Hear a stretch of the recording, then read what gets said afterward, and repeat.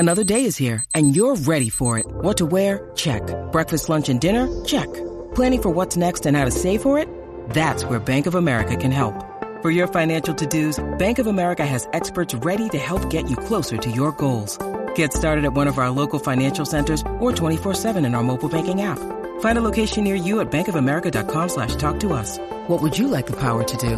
Mobile banking requires downloading the app and is only available for select devices. Message and data rates may apply. Bank of America N.A., member FDIC.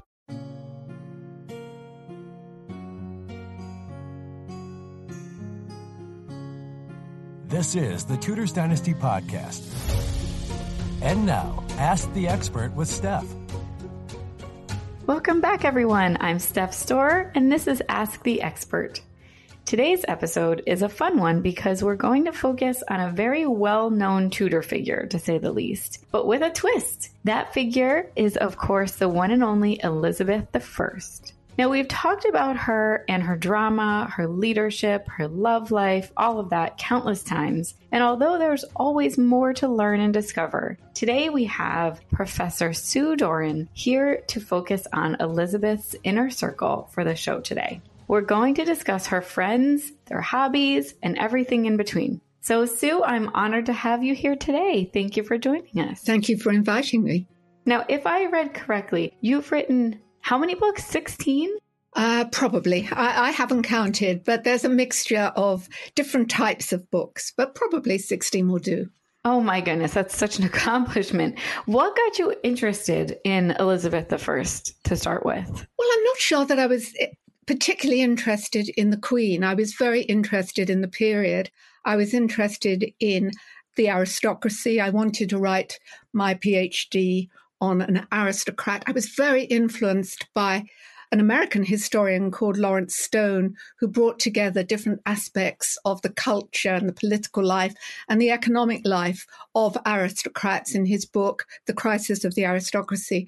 And so I did my doctorate on one of the aristocrats who was not a favorite of Elizabeth, Thomas Radcliffe, 3rd Earl of Sussex. And that brought me into writing about Elizabeth's matrimonial negotiations, because Sussex wanted her to marry and was involved in negotiating her marriages or the courtships with the Archduke Charles of Austria and later on with the Duke of Anjou.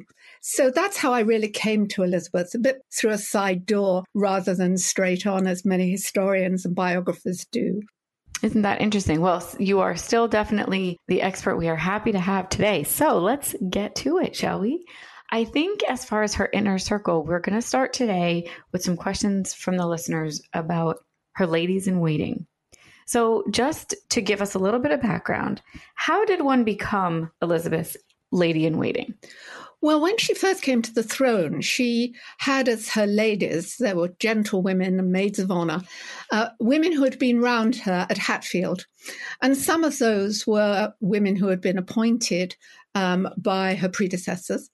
And some of them were members of her own family. So, for example, Catherine Carey, who was the daughter of her cousin, Lord Hunsdon. Lord Hunsdon was the son of Mary Boleyn.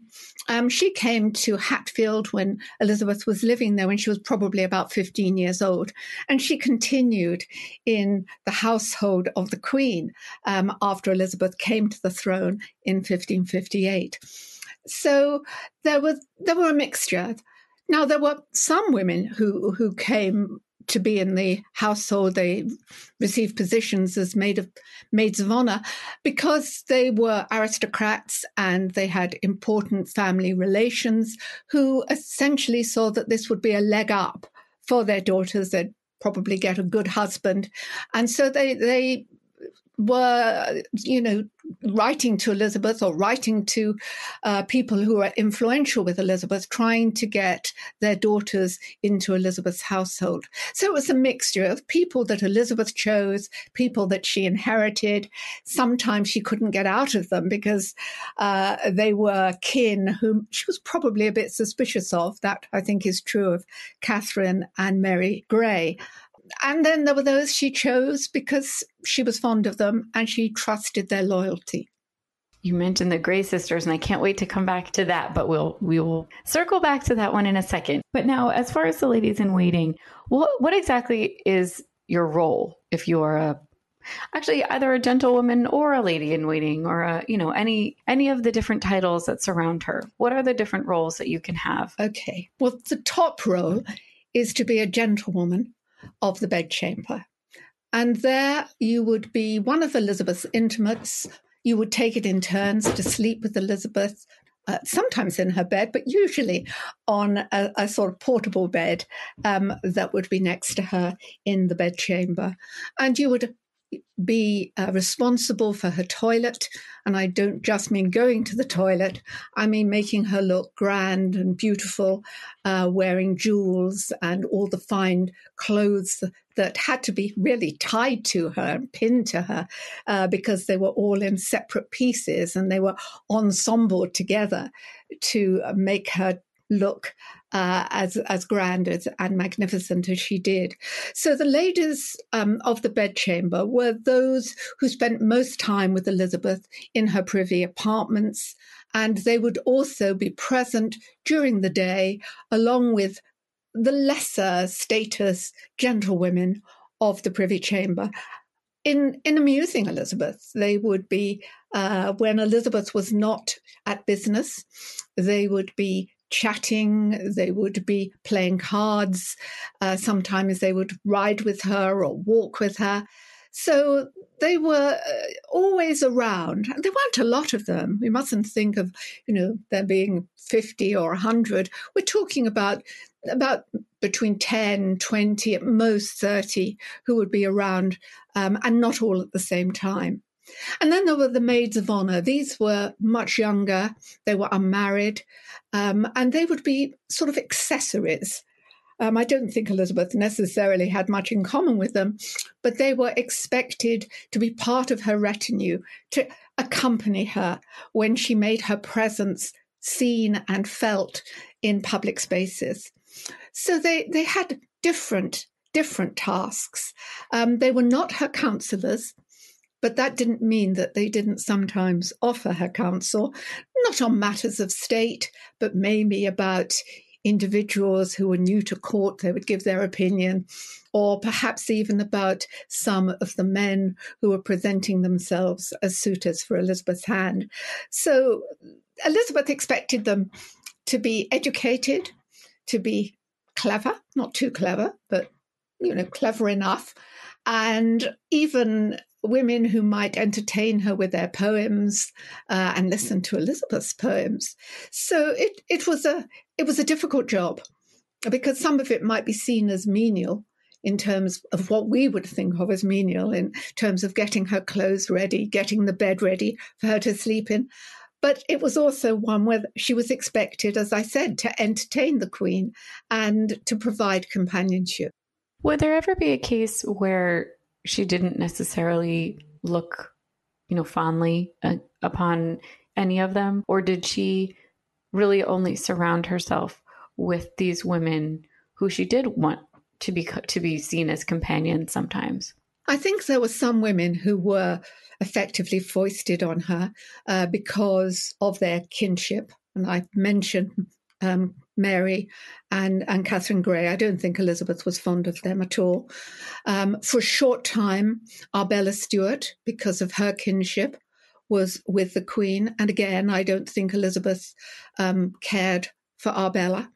And then there would be the daughters or the granddaughters of earls and barons that Elizabeth was expected to have in her household.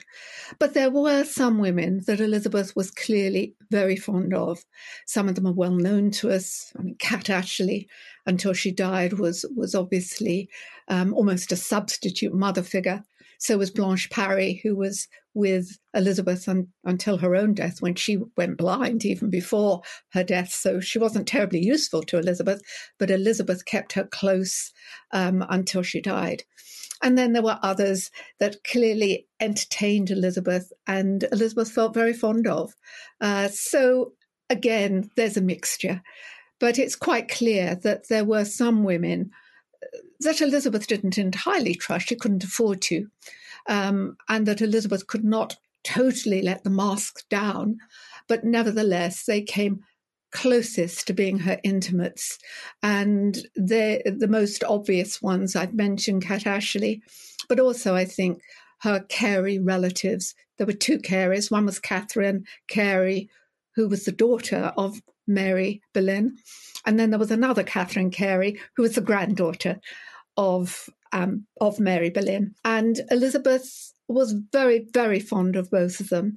The daughter of Mary Boleyn, who was obviously much older, in fact, nearly, I think, about 11 years older than Elizabeth, she died in 1569, and Elizabeth was distressed, but nothing like as distressed as Elizabeth was when Catherine Carey, the granddaughter of Mary Boleyn, who was younger than Elizabeth, but died shortly before her.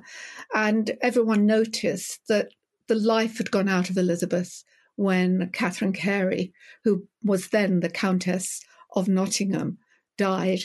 Elizabeth's sadness was described as melancholic. Would you say that she had any friends then that weren't necessarily, I guess for lack of a better word, someone that worked for her? So did she have friends outside of her ladies in the court and things like that? Or did everybody that she kind of spent time with, did they all basically work for her? That's really the only way to put it, I think. Yes, I think that we certainly can see at least one woman that would fall into the category that you're describing. Catherine, Countess of Huntingdon. She spent a lot of time away from court because she was married to the Earl of Huntingdon, who was Lord President of the Council of the North for a considerable number of years. But when he died, she came down to London, and she had her house in Chelsea, and she spent some time at court, but she wasn't as such a lady in waiting or a gentlewoman of the bedchamber. She was independent, but was described as being very close to Elizabeth. And I think she was close to Elizabeth even before her husband died, because Elizabeth was the one who had to tell her, and Elizabeth wanted to do it as sensitively as she possibly could. There were others too. Lady Norris was someone that Elizabeth was fond of, who was not one of her servants, one of her ladies of the Privy Chamber or bedchamber. So yes, there were a few women, not many, who perhaps didn't see her so regularly and so often, but that Elizabeth clearly cared for and enjoyed the company of. That's nice. That's nice to hear, because you don't always hear her as being warm and fuzzy, I don't think. This brief interruption is brought to you by, well, me. Do you love Tudors Dynasty? Consider becoming a patron on Patreon. Patrons get access to all kinds of amazing things that the everyday listener does not. Find out more by going to Patreon. That's patreon.com/Tudors Dynasty, and click Become a Patron for details. All right, back to the show. So if you were a close friend of Queen Elizabeth I, would you ever have any private time with her? Because, you know, she's got all these people around her all the time working and obviously at court. Does she ever have any downtime to just be with her friends and her peers? Yes, I think she does. She's never alone, so she doesn't have time when she's out of the public gaze. And probably people are looking at her. For example, when she's walking in the Privy Gardens, there are people who have to be bodyguards who are standing around.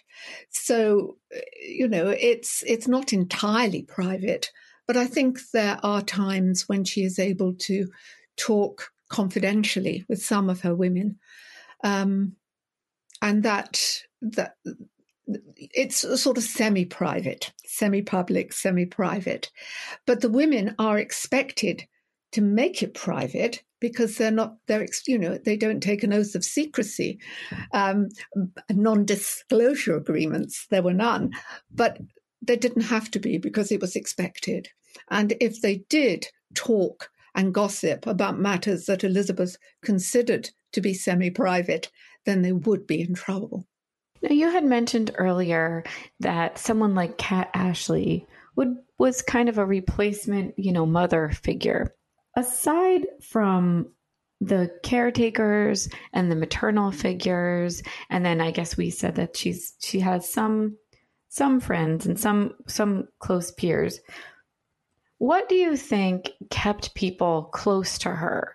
So I bring up Kat Ashley because I guess her role was similar to a maternal figure in her life, and that was kind of her relationship with her. And a lot of the people that we were talking about, that they worked for her or things like that. But do you think that there were genuine feelings for her when it came to some of the outsiders? What kinds of things kept the people around her, do you think? Well, I think the first thing that we have to accept is that most women were placed in the Queen's household in order for them to do their families well. So they would always be asking Elizabeth for something. They had to pick their moments, but they were there not just as companions of the Queen, but representatives of their family. And it's rare that didn't happen. I mean, maybe one of the reasons why Catherine, Countess of Huntingdon, could be close to Elizabeth was because her husband by then was dead, though admittedly she did have children who would want her to work on the Queen to make sure that they listened to the suits that she presented from them to the Queen, and they got rewards in one way or another. So I think we must always bear that in mind. And Elizabeth knew that. The other way that Elizabeth, I think, kept her women close was by a mixture of warmth and coldness, that they knew they had to please her. They knew that for both their family's sake and because she was the Queen. I mean, there is a natural deference to someone who is over them. And so I think it was a mixture of wanting to please her, in some cases because they did feel warm to her. And, I can name some women I'm sure that's true of, but there were others I'm pretty sure didn't feel that way. And I suspect this became truer during the later part of the reign, during the 1590s, when a lot of the women and the maids around her are younger than her, and they don't have as much in common with her. And they can see she's getting older. After all, they see what Elizabeth is like without her makeup, without her wig. And I think some of that warmth possibly was dissipated as a result of that. So you can't totally generalize about the relationships between Elizabeth and her women. And you can see also later in the reign that a fair number of the women were prepared to disobey the Queen, put at risk their own family relationships, because they would be in the Queen's bad books through decisions surrounding their own marriages and their own love life. And that we can see happens to a fair number of women in the 1590s. It does, and I can't wait to get to that part. But before we do, one more thing about her friendships and their hobbies together. What did they like to do together? Was Elizabeth somebody that would play games, or did they just read together? Things like that. Did they play cards? What kinds of things did Elizabeth like to do? She liked doing a lot of things. She very much enjoyed playing cards. She was a gambler. A lot of people were at that time. She was always very cautious, so she didn't lose too much. And I think probably she had to be allowed to win on occasions. She loved hunting. She loved riding. She liked being outside and walking, as I've said, in the Privy Gardens. She enjoyed embroidery. She enjoyed writings. I mean, she did translations. The women would be around her when she did that. they'd obviously have to keep pretty quiet so that she could concentrate. And I suspect they also read aloud to each other, as well as all these other activities. So it would be a busy time. And then there were times which were not downtime, where the women had to attend upon Elizabeth when there would be visitors, when there would be ambassadors, perhaps, who would be allowed into the Privy Chamber. There would be times when she was given gifts and the women had to look after the gifts, especially if there were gifts that were expensive, gifts of jewels or miniatures in beautiful enamel or jeweled cases. So the women had responsibilities of that kind as well. And I'm sure they had to ooh and ah every time that a gift was given to Elizabeth in order to satisfy the person who had donated it. Okay, I think we have reached the time in our conversation that everyone is waiting for. I know that when we talk about her personal life and things she likes to do and places she likes to go, we have to touch on her relationship with Robert Dudley. Yeah. So before I get to the questions about him, why don't you tell us a little bit about her relationship with him, how they meet, and what you think as far as how intimate they actually were, or do you think it was just a friendship? What has your research brought to light for you about her relationship with him? Well, she knew Dudley when they were young. Dudley was a member of her brother's household, and it's almost certain that Elizabeth would have met him at that point. She was not interested in Dudley when she was of a young adolescent. As we all know, Thomas Seymour, for a time, attracted her attention. And of course, after that ended badly, Elizabeth, I think, would put men on one side. Dudley, again, we're not entirely sure exactly when he arrives at Hatfield, but he certainly knows the Queen before she becomes Queen, while she's still a princess. We start getting rumours about Elizabeth and Dudley really very early on in the reign, about, in 1559. But Dudley was then married. It was known he was married. Elizabeth knew he was married. Walter Scott's story of Kenilworth is a figment of his imagination. But there was nevertheless talk that maybe the marriage would be annulled so that Elizabeth could marry him. Now, annulments, I know we all think of annulments as being very difficult to get because of Henry VIII's protracted attempts at annulling his marriage to Catherine of Aragon. Sure. But right. In truth, there were a lot of annulments that were given to various people for various reasons. Whether Dudley would have got one or not, who knows? Whether Elizabeth would have accepted an annulment and a marriage to Dudley, again, we do not know. All we know is that there is gossip about it. And we do know that Elizabeth is behaving as a woman in love, at least by our understanding of how women in love behave and how people understood it at the time. And then the shocker occurred.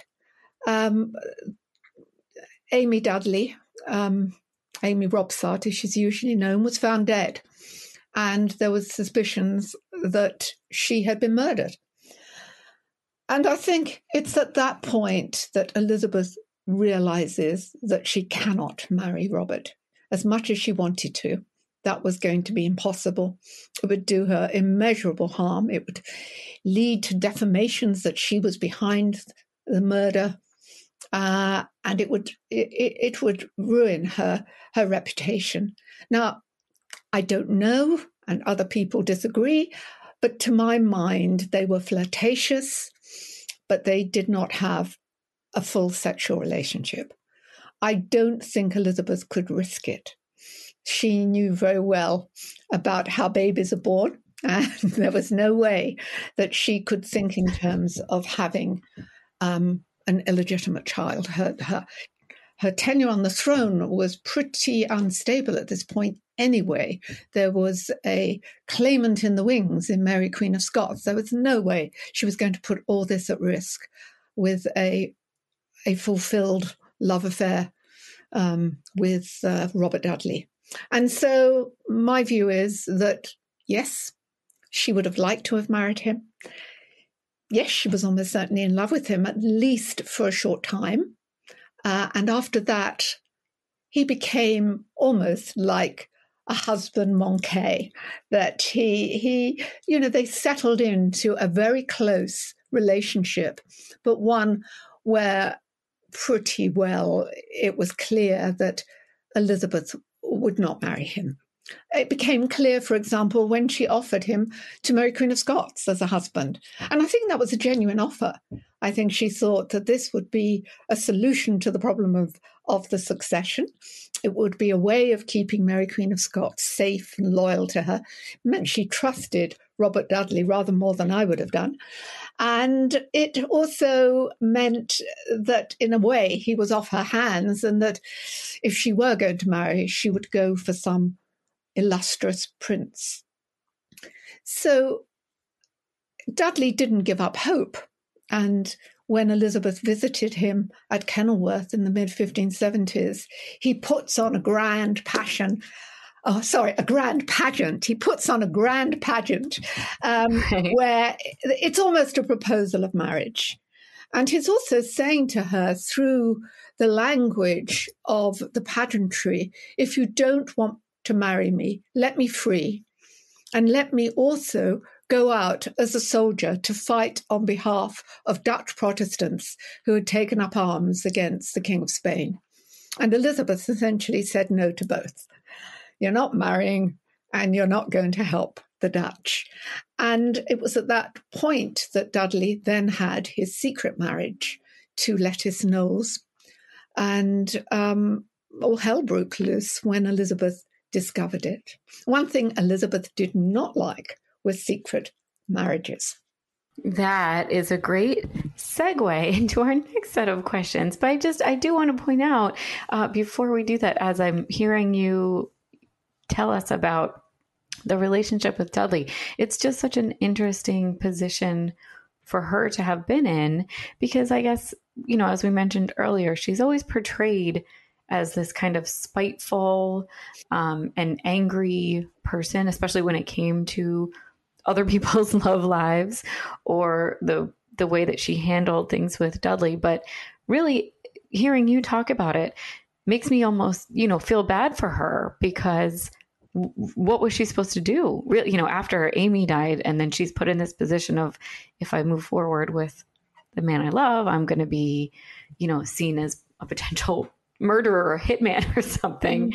And it's just so unfortunate for her that she had to keep him under her thumb, I guess, for kind of the rest of her life. And yet, she couldn't actually go be with him. It's sad. It's sad to think about it. Yeah. But moving on to, yes, her all hell breaking loose here with Lettice. So that story and the secret marriage, between them, and the secret marriage with the Grey sisters, both Catherine and Mary were notoriously secretly married, and she did not forgive them for those marriages. Are there any less well-known situations like that we also don't know about? Or are those like the big three?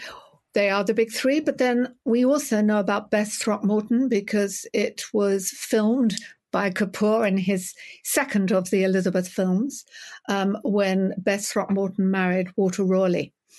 And both of them were barred from court. My view of all these events is that Elizabeth is not acting out of spite. She's not acting out of jealousy. There's always a good reason why these women are barred from court, and why, in some cases, their husbands are punished as well. There's also some lesser-known figures who found themselves in trouble for marrying secretly. One of them was Bridget Manners, who came from the Earl of Rutland's family, and she left court and was supposedly ill. Her mother told Elizabeth that Bridget was ill, but in fact, Bridget was having a secret marriage. And when Elizabeth found out, again, she was very angry indeed. And Bridget was put in the custody of another woman.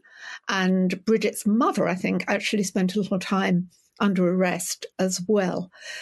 Now, I think we have to recognize a number of matters. One is that Elizabeth is in loco parentis for all the women, even if they have mothers and fathers. And consequently, they have to ask her permission to marry. So it is a slight to deference. It dishonors her if these women go ahead with marriages secretly. It's a sign of disloyalty, a lack of respect. It's dishonorable. And Elizabeth does punish most women. In some cases, the ones of women she's fond of, Mary Scudamore, for example, who married secretly, Elizabeth brings her back afterwards when she's forgiven her, when she's calmed down. Mary stays in Elizabeth's service. So that's an example where Elizabeth is prepared to forgive because the woman is close to her. But there's also, in some cases, political issues at stake, and that's the case with Mary, well, less Mary, but certainly Catherine Grey.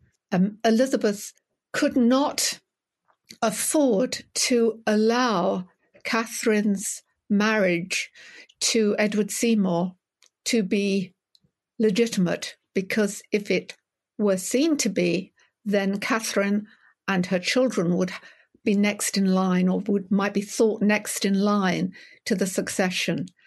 And Mary, Queen of Scots, who is trying to get Elizabeth to name her heir, would be outraged. And it's not just that she would go off in a huff, it's that she might very well work with the French, work with other Catholics to try and dislodge Elizabeth, rather than even wait for Elizabeth's death before she tried to take the throne. So there were lots of layers of reasons why Elizabeth behaved so harshly. Obviously, it was very harsh for those people concerned when they married without her permission. But I think it's wrong to call her spiteful. I think this is one of those sexist terms that male historians, particularly, not just male historians, but they began the process of looking at Elizabeth and using words to describe Elizabeth which are gendered. And one of them is spiteful. You never hear a man being called spiteful. And another is that she was hesitant and she couldn't make up her mind. If she were a man, she'd be described as circumspect. But in the case of Elizabeth, it says that she's a ditherer. So I think we have to try and neutralize our language and look and see why Elizabeth behaves the way she does. In some cases, we have evidence. In other cases, we don't have direct evidence, but we can build a pattern of how she's behaving and look at it within the culture of the day. Sure. And it's a great way. I just think you've so eloquently brought to our attention that a lot of her actions, maybe even I couldn't say all of her actions, were warranted in some way. It wasn't necessarily her emotions driving these decisions. It wasn't, fear or jealousy. You mentioned definitely, she had an actual case to feel validated in punishing some of these people's choices. That's right. Yeah. Well, okay. So back to her favorites.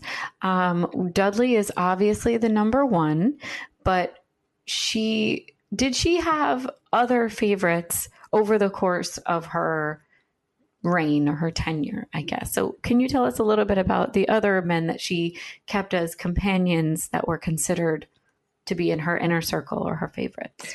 Yes. I think it's important to recognize that Elizabeth it's not a kind of monogamy of favourites. Elizabeth... Not one at a time. It's not one at a time. It's that there are certain men within the group of courtiers that Elizabeth relates to in a way that leads them to be seen as her intimates. And obviously, Robert Dudley remains that way for most of his life. But there are some others that do as well. And at the same time as Robert Dudley is one of her favourites during the 1570s, so is Christopher Hatton. Christopher Hatton comes from a family which is middle gentry. He doesn't have noble blood, and he's never raised to the nobility. But Elizabeth really enjoys her time with him. He's a good dancer, and he enjoys music and also gaming. And she also, I think, enjoys the flattery that he bestows on her. He's cautiously flirtatious. He knows how to stop and how far he can go. He uses the tropes of courtly love, and she enjoys it. And she plays. There's a lot of playfulness in the way that the two of them interact. And there are others. Charles Blount is another one who are around at the same time, but she doesn't build up quite the same relationship with him as she enjoys with Hatton. Now, the other man that is often described as a favourite is Robert Devereux, the second Earl of Essex, who comes to a bad end. I'm not comfortable really calling him a favourite. I think partly because of the age difference between them, it would make him sound a bit like a toy boy. And I don't think that's what their relationship is about. In some ways, there is an almost maternal relationship Elizabeth has with him, because Essex is Lettice, Countess of Leicester's son. So it's Leicester's stepson. And when Leicester dies, Elizabeth sort of almost takes him over as a form of protege. I mean, Essex is delighted to be taken over. He's an extremely ambitious young man. And he's not particularly interested in being a courtier, but he wants Elizabeth's support in order to get positions in her council, to also get positions in her army. He wants to go out and fight on the continent. And he's constantly disappointed that he doesn't get what he wants. And so their relationship has inbuilt friction, I think. It's true that, that sometimes Essex plays the role of the courtly lover, but I don't think anyone takes it seriously. He is not the Earl of Leicester. And the relationship between them is quite different. So Essex and Elizabeth tend to fall out because actually he doesn't know where the lines should be drawn.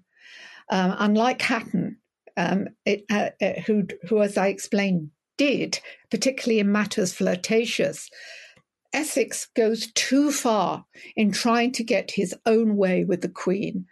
And the result of that is that she frequently loses her temper with him and believes that he is not respecting her properly, and also she doesn't agree with his advice, because all the while these men are at her court, the person she leans on most, who we don't tend to call a courtier, perhaps mistakenly, is William Cecil. William Cecil, who later becomes Lord Burleigh. He is first her Secretary of State, and after that he becomes her Lord Treasurer, and again takes on the role of Secretary when Francis Walsingham dies. He's not a favourite. We don't call him a favourite. And it's interesting that we don't. Possibly we don't because of the way he dresses. He doesn't dress in gaudy clothes. He doesn't have a lightness of touch about him, which those other three Dudley, Hatton, and Essex do. He plays the more serious counsellor role. But nevertheless, he does things which courtiers do. He invites Elizabeth to his house, he entertains her, and he has paintings that capture Elizabeth and gives her gifts, and she gives him gifts. So the distinction between a courtier favourite and a counsellor favourite is there, but it's rather blurred. So in the matter of Essex finds himself not so much seeing himself as a rival of William Cecil, as a rival of William Cecil's son, because Essex is thinking about what's going to happen when Elizabeth dies, and he wants to have a firm place, a firm role, and he wants Robert Cecil to be out of it. And Essex does a couple of things that are designed to ensure his future. One is that he makes contact with James VI of Scotland, whom he believes will be the next king, and indeed James VI does become James I. And another thing he tries to do is to get himself and his men, his followers, in key positions in Elizabeth's government, and there he's not successful. Robert Cecil is trusted by Elizabeth to do the job of being a secretary, of managing the council and offering advice. And it's because of that that Essex goes down the path to self-destruction. First goes off to Ireland, it goes badly, he comes back, he enters Elizabeth's private apartments while she's still in bed. I think she doesn't even have her wig on. I mean, it's a disaster. And he loses her support and loses the positions that he did have. And the result of that is that he tries to raise the country against this Robert Cecil and Robert Cecil's friends, and he's executed as a traitor. So the relationship with Essex is a strange one. It's not straightforward at all. It's not a repeat of Elizabeth's relationship with Robert Dudley or even with Christopher Hatton, and nor is it similar to that of Elizabeth and Robert Cecil, which is far closer to that of Elizabeth and Robert Cecil's father, William Cecil. The relationship with Essex is one of its kind, I think. I love that you pointed that out to us, that her relationships with these different people were close in different ways. Yes. And using the term favorite, and I mean, I'm guilty of this too, right? When I started asking the question, I'm taking into consideration all the people that wrote in and asked the questions about her favorites, we tend to think that there's a romantic connotation behind that. Mm-hmm. But really, these people were all her friends. And thank you for pointing out that the Cecil men could absolutely fall into that category, even though there was no speculation of romance or intimacy there. Mm-hmm. So that's very helpful. Thank you for pointing that out. So now the last question about the gentleman that we have from our listeners is, what did the single gentleman do when they were not attending to her? Because we know that the women around were the ones that got to, quote, hang out with her and take walks in the gardens, like we said, and play gamble and all those things. When the gentlemen had time off, I guess, what did they do around court? Well, I think it's important to realize that they're not always around court. Most of them have their own estates. Some of them are building houses. Christopher Hatton, he didn't obviously physically build it, but he was involved in the building of Holdenby, a magnificent Elizabethan home. William Cecil was very directly involved in the building of Tibauds. So they had interests outside the court. We mustn't forget that. They're not at court constantly. They spend time in their own homes. When they are at court, I think we have to divide the men up into those that actually sat on the Privy Council, or even if they didn't sit on the Privy Council, they were nevertheless on the outer circles of offering counsel. And such men obviously were Robert Dudley. I mean, he was on the Privy Council from, I think it's 1564, though don't quote me on that. The Earl of Norfolk, the Earl of Sussex, the man I began my career studying. They started off not on the council, they came onto the council, and then they're giving Elizabeth advice. They're sometimes interacting with ambassadors, with agents, sometimes with spies. So that there's quite a lot of work, leaving aside their own personal business. There's quite a lot of work which we would call state business. And then there is acting the courtier. So they would spend evenings with the Queen, dancing, dining, entertaining, sometimes playing musical instruments, sometimes singing, sometimes bringing in their own musicians to entertain the Queen. So their lives were caught up with, in some ways, at least 3 different types of role.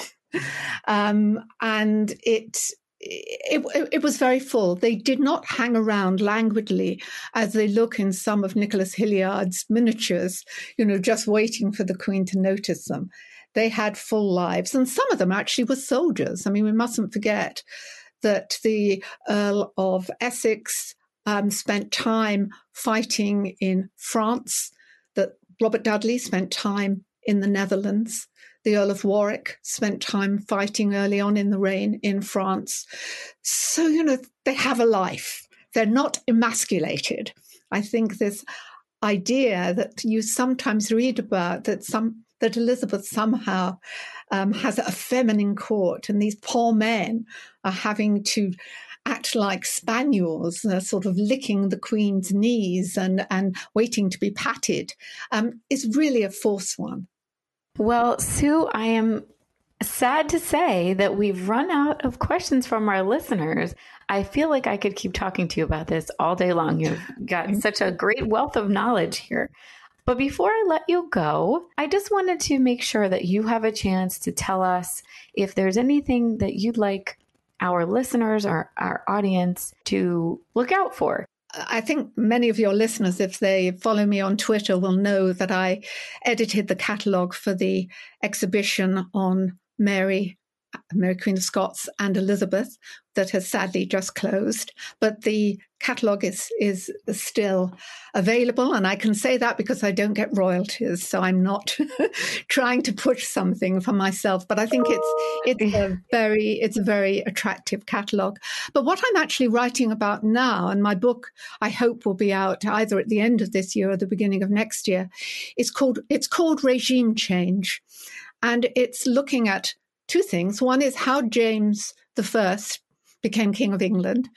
And secondly, in what ways was it a new regime?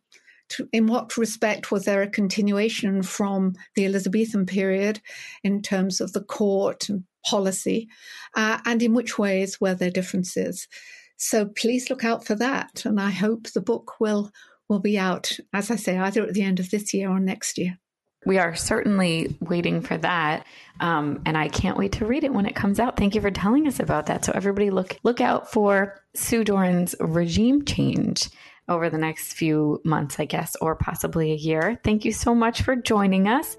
And again, as always, I want to thank our listeners for writing in, because without you, we would not have an Ask the Expert podcast. So let me go ahead and thank Carrie Ferguson, Julie Rowan, Renaissance Netherlands, Deborah Ashlock, History Focused, Crystalline, Brooklove 26, Brittany Pickett, Linnea Lalum, Sally Baker, Jackie Rice, Mana Mato, Linda Craven, Nanette Grace, Sherry O'Neill, Jennifer Atalano, Katie Ray, and Adrian Lee Fales. And everybody else who's listening, again, thank you. And most of all, thank you, Professor Sue Doran, for being here with us today. Thank you very much for inviting me, and thank you for your interest. Thanks for listening to this episode of the Tudors Dynasty Podcast. You can follow and support the Tudors Dynasty Podcast on Facebook, Twitter, Instagram, and Patreon @Tudors Dynasty.